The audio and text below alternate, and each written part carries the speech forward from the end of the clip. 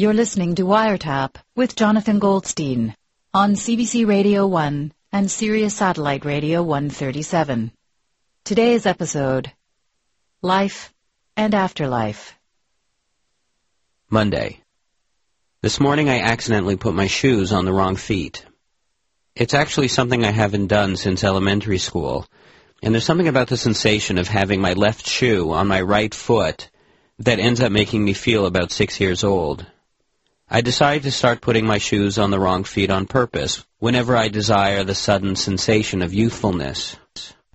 To this end, I've also taken up skipping, but only late at night, usually coming back from the video store when no one else is around. This too makes me feel young, but also insane. The other night, while out with Zuzu, I share with her my private skipping. There's nothing sadder than seeing a grown man skip, she says. What about a grown man weeping, I ask. There might be reasons for weeping, she says with gravity, but there are no reasons for skipping.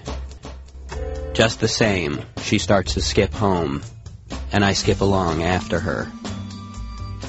Thursday. You know these people who tell you they bathe every night, Zuzu asks? They're lying, right? She's doing her homework while watching The Simpsons, and she can't wrap her head around the whole bathing each day thing. Everyone's different, I tell her. That's why there are career aptitude tests. The kids who bathe every day will be more inclined towards work in the public sector, while the once every other day kids might be more comfortable hoboing, bohoing, or simply drifting. And in this way, we maintain a balanced society. Still, Zuzu's pretty certain they're lying. What's the point of bathing every day when you can just as easily lie about it, she asks. I consider explaining to Zuzu what a Zen koan is, or what character is, or something. But Grey's Anatomy is about to go on, and so I decide to spare her. Sunday. I've been experimenting with colognes lately, trying to find one that could become my signature odor. I don't know how people make such a choice. It's like choosing your eye color. It just feels too big, beyond the human pale, something that should be left to the deity. Nonetheless, I've become rather fond of Gucci. To my mind, it makes me smell like the inside of a rich old man's toiletry bag. As I walk to the video store with Zuzu, she complains about my smell. I like the way you stink normal, she says. Yes, I say, but my normal stink is too subtle. Plus, I explain to her, by leaving a heavily odorous trail, we'll be sure to find our way back home more easily. Like Hansel and Gretel with the breadcrumbs, I assure. This gets Zuzu thinking. I never could understand why that witch was so excited about eating kids, she says. She could have just eaten the chicken. Zuzu will come to learn that everyone, even witches, are always after a little change. Friday. Hetty's sick in bed with the flu, so I cook dinner. Zuzu's invited 2 friends over to eat. They are 13-year-old boys, and so all during dinner, they burp. Non-stop. I consider my own distaste for their gas and then chastise myself for my ethnocentric attitudes. Burping is to 13-year-old boys what smoking wild daga was to the Hottentots tribesmen. Just the same, 3 forkfuls into the chili, and I've completely lost my appetite. And so, I make conversation. What does it mean when you guys say someone is so random, I ask. It just means they'll say whatever, says friend number 1 between burps. Like out of nowhere, they'll just go, I like cheese, says friend number 2. You mean they're absurd, I say. They all shake their heads no. What about when you say someone's emo, I ask. Is that an insult, like they're too emotional? Again, they shake their heads no. So, if I was the new kid in your class, could I just walk up to you guys and say, Hi, my name's Jonathan, and I'm emo? If you're emo, says friend number 1, you don't go around saying hi and introducing yourself. That would be so random, says friend number 2. After they finish eating, the kids ask what's for dessert, and I pull out some dark chocolate. Zuzu explains to me that kids don't like dark chocolate, and so I eat it at the kitchen table by myself. As I eat, I think about how I don't know anything anymore.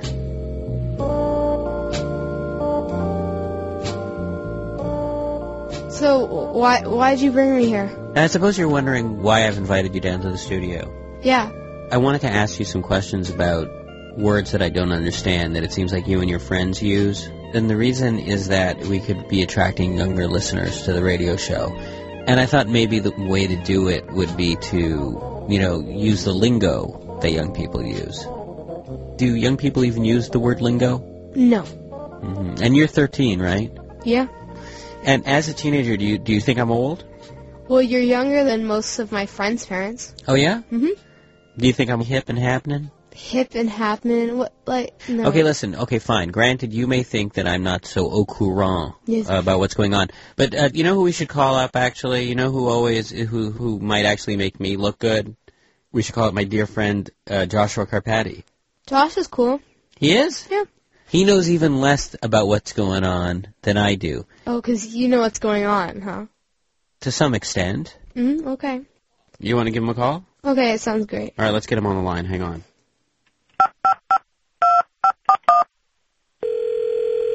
Hello? Josh? Yeah, hello?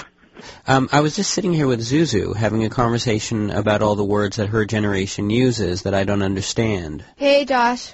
What's up? Now, if I said, what's up? No, don't do But why? that. He just did it. You thought it was funny. It just doesn't sound right when you use it. LOL, my friend. You see, LOL, for instance, you know what that means? Laugh out loud. Very good. But, Josh, do you know what emo means?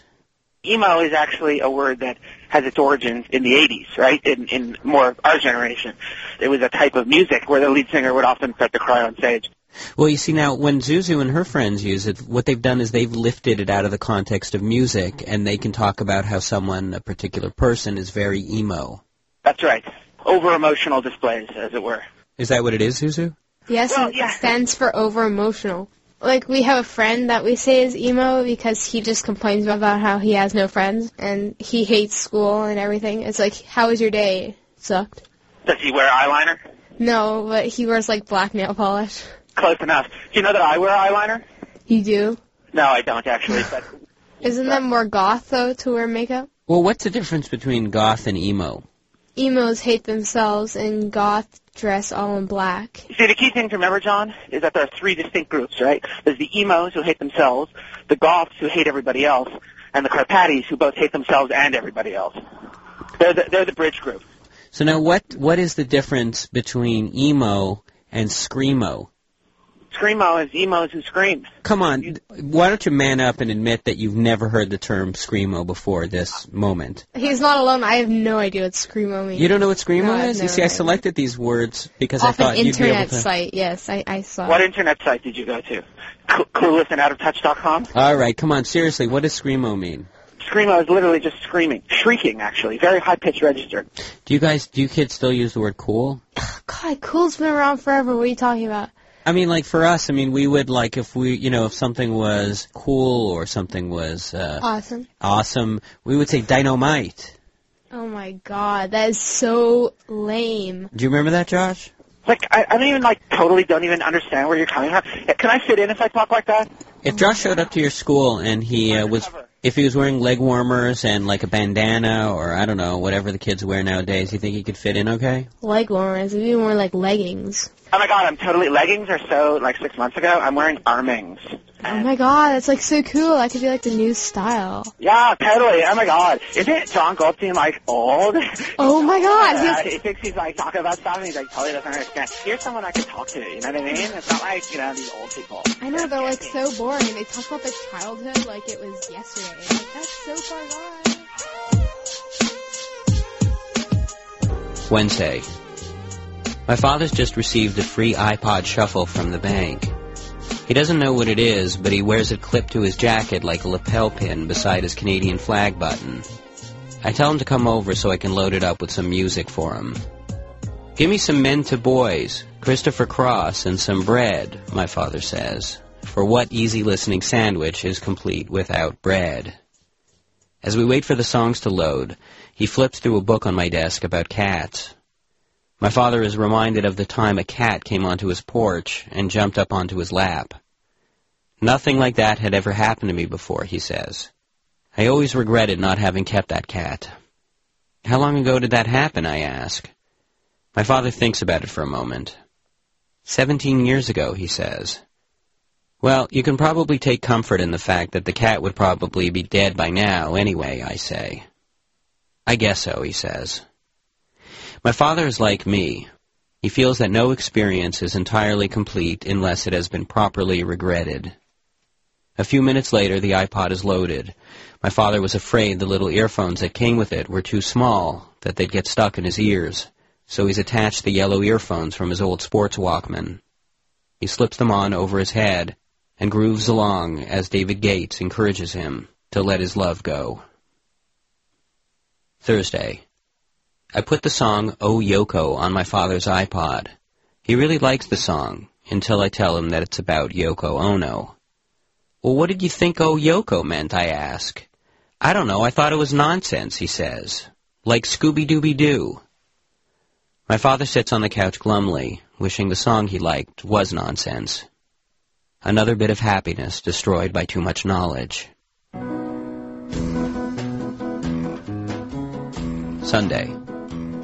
On the phone, my father tells me how he's recently begun using his new computer to write an autobiography. He says it'll be the story of a regular man leading a regular life. Sort of like Jaws, but without the shark, I add helpfully. It's the first time my father's ever really written, and he finds the experience exhilarating. I get lost in it, he says. He tells me about how he finally understands the ecstasy and despair that writers go through as they ply their craft. I ask him how much he's written, and he tells me he can't be sure, so I talk him through doing a word count. 78 words, my father says, sounding a little disappointed. And I'm already at the part where I drop out of barber's college at 32. How am I ever going to have a whole book? Maybe you're thinking about this all wrong, I offer. Maybe you should start trimming words out until you have a perfect haiku. After we get off the phone, I consider what my haiku memoir would be. Ungrateful son puts down the phone in late winter to think of himself. I call my father back and ask if he wants to go to the Chinese buffet.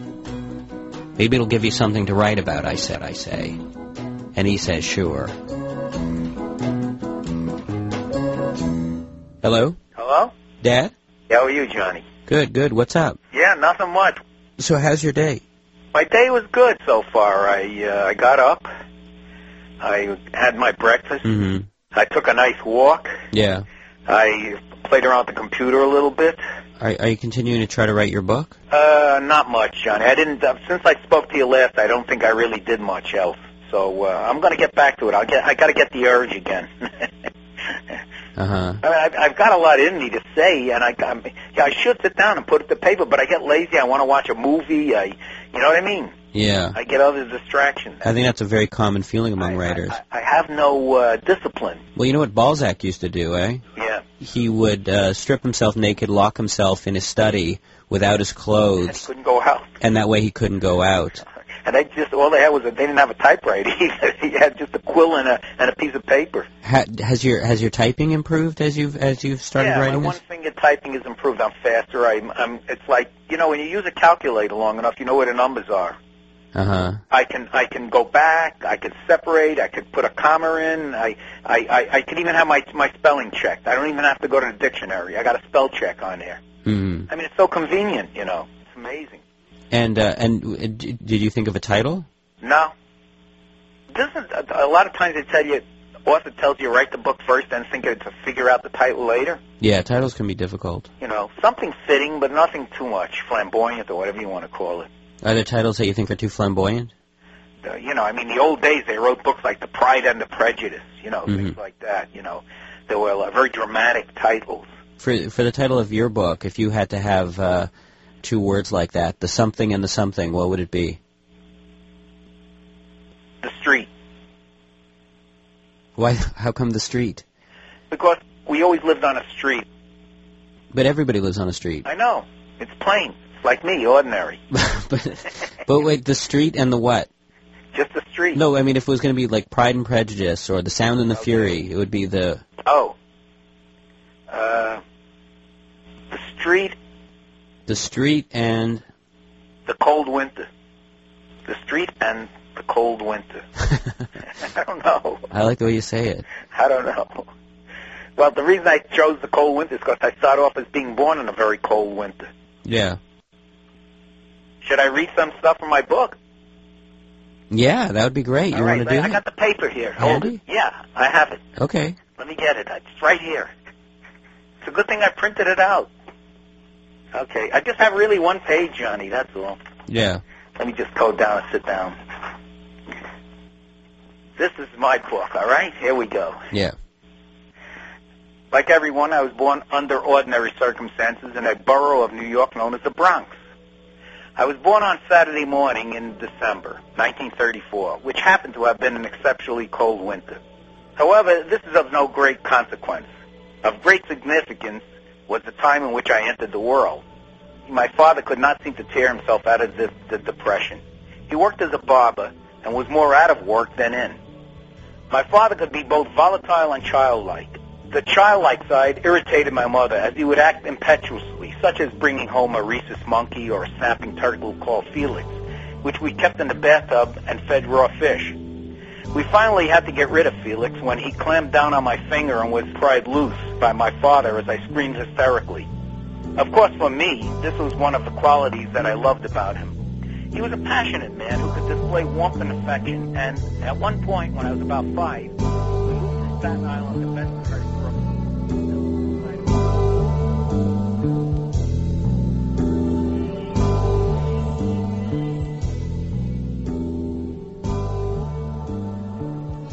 Tuesday, 4 a.m. I wake up and can't get back to bed. I wonder, am I a good enough person to get into heaven? I mean, how does it all get tallied up anyway? Is my support of the bacon industry counterbalanced by the fastidious recycling of my scotch bottles? In gas stations and convenience stores, I take a penny more often than I leave a penny. But I'm definitely more than a generous tipper, even in buffet-type situations. Wednesday, 3:45 a.m. For all we know about the workings of the universe, entry into heaven might be solely determined by shoe size. 9s go to hell and 11s go to heaven, where their snowshoe-like feet can tramp above the clouds without falling through. Lying in the dark, sleepless, I am reminded of Grushenka in The Brothers Karamazov, who believed she'd be saved because she'd once given a peasant an onion. All it took was a single pure deed, she believed. I wish I had her confidence. Thursday, 4:30 a.m. I've always held on to the irrational hope that in my final days I might suddenly transform into one of those Zorba the Greek kind of guys. I wonder if you could spend your whole life never coming 10,000 miles within seizing the day, and then finally, at the last minute, turn it all around and redeem everything. In my final hours, I want to wander into the backyard in my deathbed bathrobe, and despite everything left undone, spread out my arms and do one of those life-embracing Zorba dances. Look at the big dancing phony, God will probably say, watching in heaven. It's going to take more than showmanship to get into paradise on my watch. Friday, 5 a.m.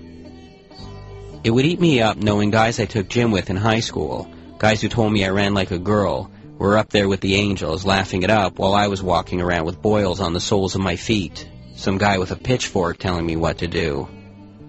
That would be one of the hardest things about being in hell, not seeing guys I took gym class with, and just knowing that it's because they did a couple small things differently than me. That would just be the worst. That and the constant burning sensation that Dante went on about. Saturday. My friend Sean is in town from Boston. He's a poet, and he's telling me about one of his recent readings. I have a real fear of doing readings, I say. As far as people's fears go, he says, public speaking ranks higher than death and disease. It's not the actual speaking in public that I'm afraid of, I say. I just fear that no one will show up, because that would be depressing. Sean thinks it over. It only takes an audience of 3 to crowd surf, he says. This is an encouraging thought, though later that night, unable to sleep, I imagine myself, a microphone clutched in my fist as my parents and Hetty, in an otherwise empty hall, awkwardly hoist my drooping corpse above their shoulders. In my mind, it does not look like body surfing, so much as it does some nightmarish version of the Pietà. I shake the image from my mind, and I go back to searching the week for a single pure deed, a solitary onion, to help ease my mind into slumber. After some time, it strikes me. I gave a sympathetic look to a man who just slipped on some ice. But still, sleep does not come. May I speak to the head of the household? I'm the head of the office here. Okay. What is your name? Jonathan. Hello, Jonathan. I'm calling from the Atheist Club. We are a non-profit. I'm sorry, did you say, you said the Atheist Club? The Atheist Club. We are non-believers. We are, of course, a non-profit, though, so we are trying to start a television network to reach all those believers who maybe have a certain religiosity that makes them suffer. And they might be freed and helped by an atheist point of view. So if I've got this straight, what you do is you, Yeah. I mean, or rather you, what is it that you do? I'll tell you my story.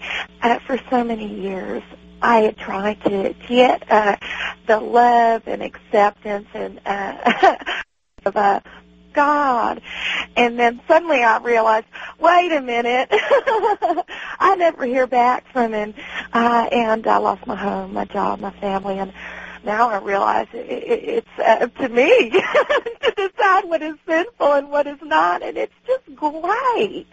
It's just fantastic, and I just want to bring that to people like you, and I assume you are an atheist. Can I write you down as an atheist as well, Sir Jonathan? I'm sort of on the fence, I guess. I guess I'm agnostic. Oh, that's a dirty word. Somebody hasn't really thought about it. Hasn't really, because have you done any testing in your own life? How do you mean testing? Like, for example, when you say if there is some sort of omnipotent thing out there, like a sign of its existence. Right. I mean, maybe I did that sort of thing when I was a kid, but it doesn't seem like God is doling out signs so much these days. Well, there you go. You caught yourself in your own. God isn't giving any signs. Can I ask you something? Because I mean, I've always I've never really gotten any calls from you guys as like proselytizing calls. The community has changed so much.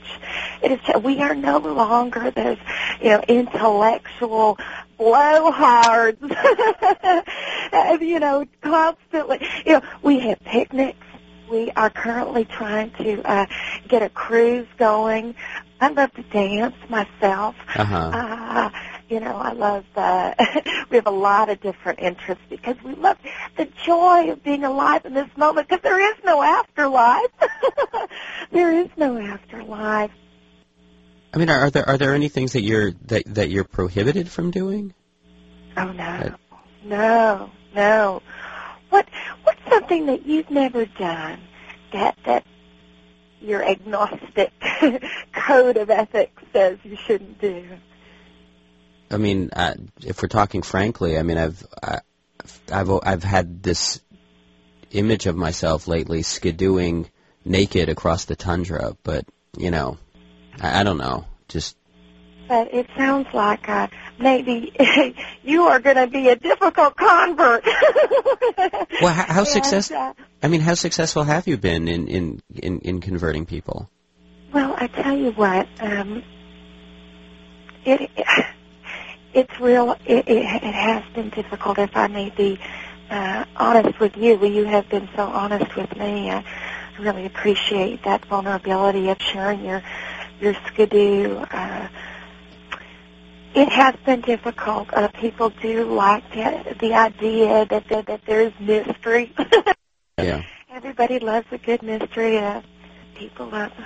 But, all I can do is make a few calls a day. And believe me, I only do this a couple times a day because I just do, what feels good to me. And then I go off and I love the hot tub what I do with some other atheists is I just go from hot tub to hot tub during the day, and I earn some money on the side through them. I have got a mountain of paperwork here. I should probably get back to. Okay. But it was. I wish you luck with your whatever you're doing there. It's been a joy to talk to. I wish you all the best in your trail of tears, your life of suffering that you've created for yourself, thinking that what you do matters, and it truly doesn't. You know, we're just living here, and it's just a chaos of molecules and atoms that kind of came together at the right second, and yay-hoo, you know, let's have a good time. Yeah. So, anyways, I'll let you go. All right. Well, well, thanks a lot. You have a meaningless day, Jonathan. And God bless.